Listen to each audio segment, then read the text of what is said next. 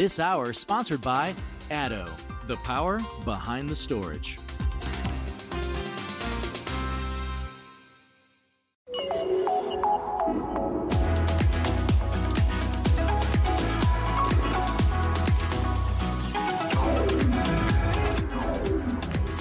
This is NAB Show Live.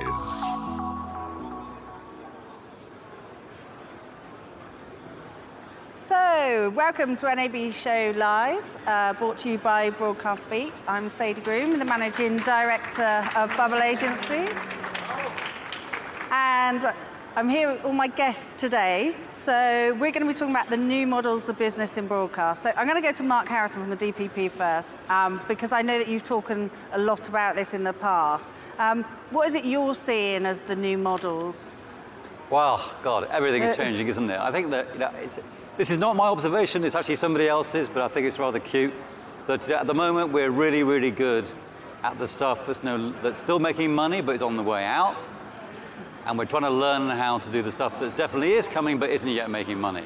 Yeah. And so, whether you're talking about linear or actually whether you're talking about online, I think getting ourselves to new kinds of revenue models around advertising and around subscription is going to be key. And I don't think we can predict the outcome. It could well be that actually we end up with aggregating models breaking through that are more like a kind of iTunes for video, rather than there being sort of some specific, kind of cookie cutter type that you can apply to particular kinds of content. Yeah. Ben, from Avato, what are you seeing? Well, I agree with what Mark said, and I think one of the things we have to be conscious of is with these new models, we have to know what the investment is. We come from a long line of knowing very much what we've been doing. We have the same model for years and years and years, and now that's changing. So when we're building systems out, we no longer have a predictable cost and a predictable revenue. Yeah. Therefore, things like SaaS models and cloud, and I'm sure we'll get more onto that in the middle, but they help us to know very precisely what the cost of what we're doing is. And you can even get down to costs on a kind of per asset or per delivery basis. And that brings us to a model where we can calculate ROI more efficiently and therefore takes us towards those new models. Yeah. Lisa, what are you seeing from Encompass's point of view? We are seeing, from the new business models, things that we actually hadn't planned on. So these hyper niche aggregation type of models in the live areas specifically. So some of our clients, like you might recognize the names like DAZN. They're hyper niche for sports only type of models that seem to be cropping up for these digital aggregators. Those are the things that we thought we would see, but now they're coming to fruition. Yeah. And Ray from Avid? So from a news and sports perspective, what we're seeing is, of course, the disruption that's being caused by accessing content on any device, anywhere, anytime. Yeah. The challenge for broadcasters today is not only delivering a more engaging experience on traditional over-the-air broadcasts, but it's also now building out the infrastructure necessary to deliver that OTT experience. And that encompasses both having a good strategy for how you're going to leverage social media to ultimately drive traffic back to your apps, and then monetizing that content in ways that basically maximize CPMs. So it's all about CPMs now, right? As opposed to Nielsen ratings. And so that's kind of what we're seeing with our customers, is the challenge of really building out that infrastructure. And then once it's built out, leveraging metadata and being able to basically monetize in interesting ways. Yeah. Mark, obviously DPP did have the word, it's got partnership in the word. There's so many more partnerships now. People are developing them with rights holders and technologies and service companies. Why do you think people are doing more in the partnership model? Yeah, it's been really interesting, this. Actually, in work that we've done over the last couple of years, we've found that when we ask people to predict what they think will be the most important factor for their business in the year ahead, they say partnership.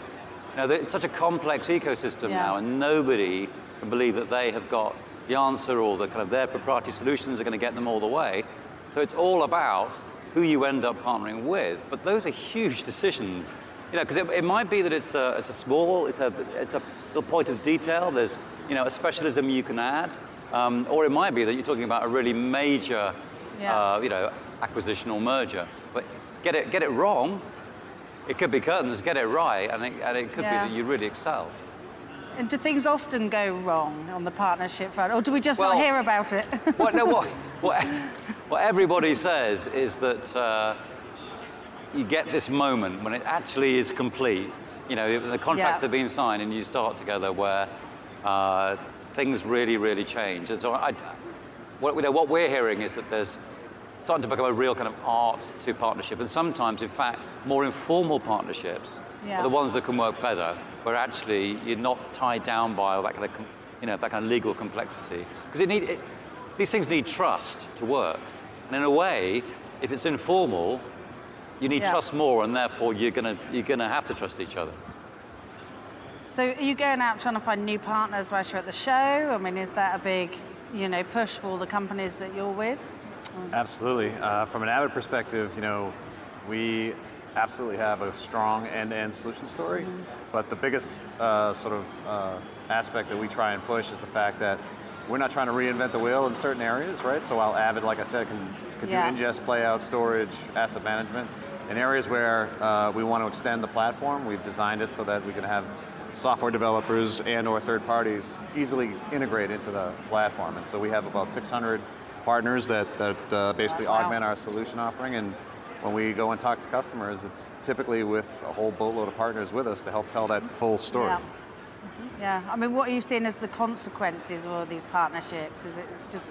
I mean, it's in a lot of ways, we're on the front end of so many of these things, especially as it relates to the OTT piece. So I think a lot of people are still trying to figure it out. Subscription, yes, as a service in terms of offering that straight up over the top. I think people have kind of figured that one out. I think where people are trying to really struggle and figure out a plan is around the programmatic ad insertion piece, because that's where it's kind of the panacea, right, of how people can really drive a lot of revenue and drive those CPMs, right? So I would say that's where there's still a lot of work to do, but it's getting more and more interesting all the time. Yeah, Ben, what's your thoughts about SaaS products? Well, I know we've talked about it a lot.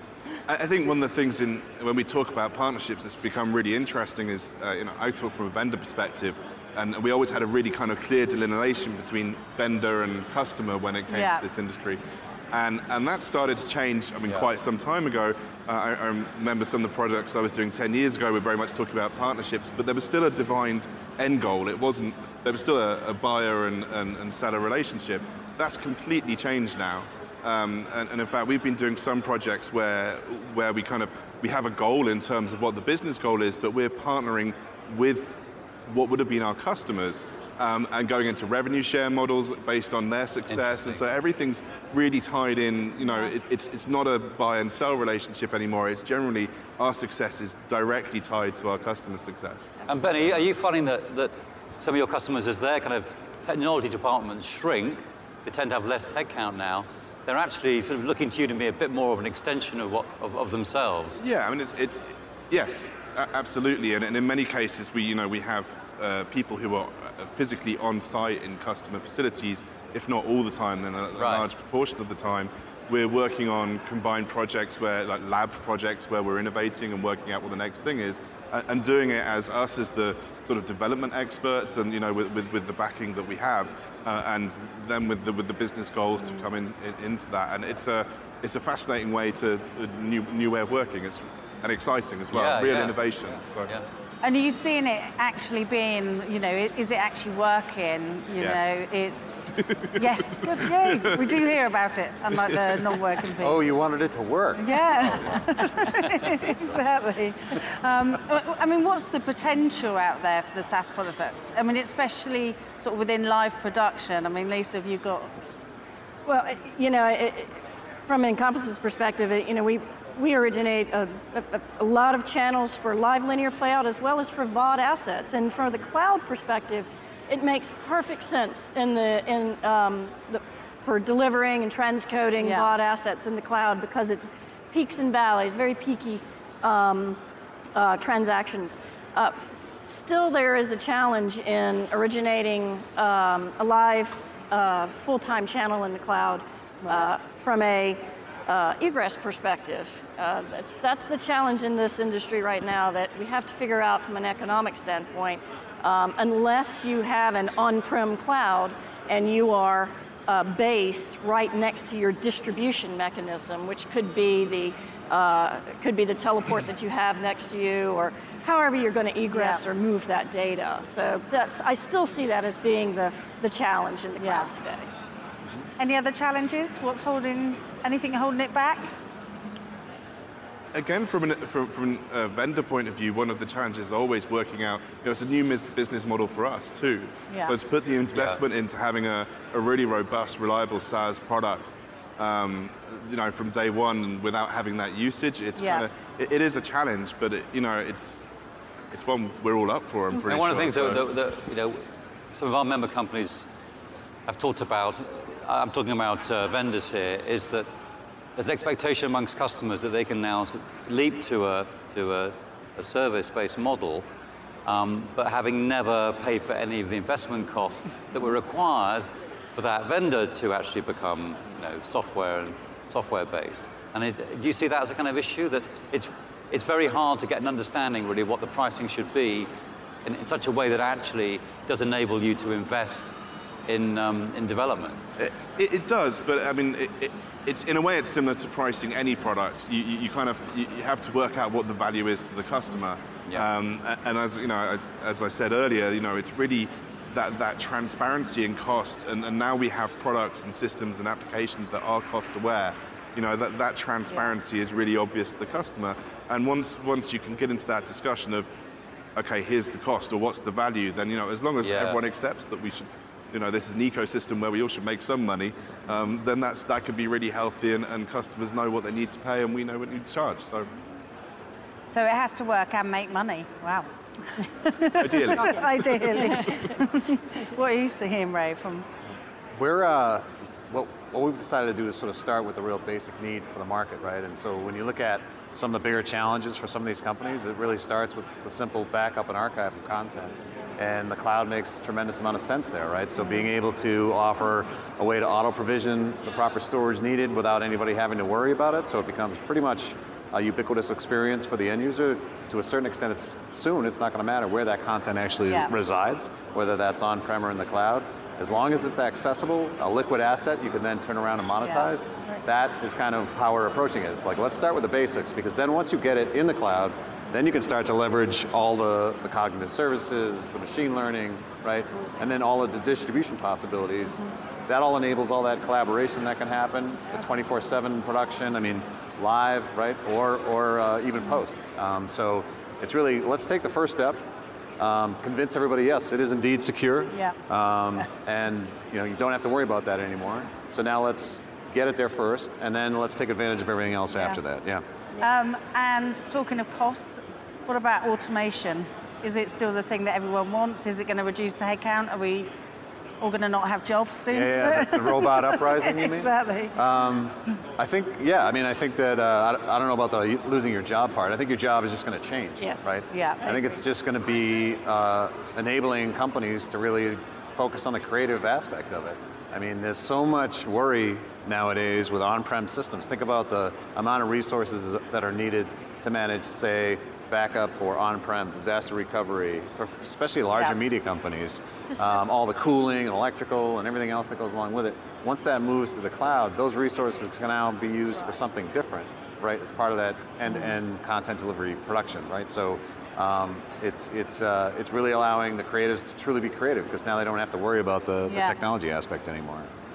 Simply think about it's fascinating to me in this industry how manual processes tend to be on the back end side of producing television, playing out a channel.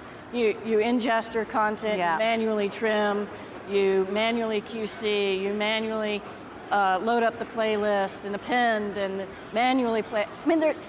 In this industry right now, there's such a great opportunity to apply that machine learning and that AI. If we could get it into a place where it's cost effective, and then apply those machine learning capabilities to automatically trim. Why do you think this persists, Lisa? Nobody's got an interest in it persisting.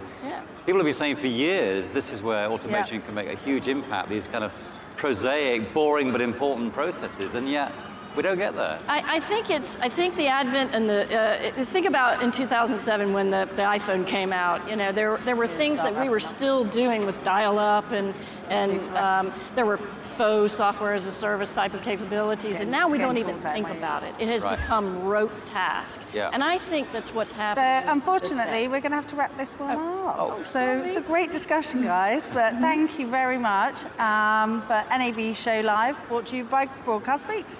Thank you. Thanks, everybody. Sorry. It was great.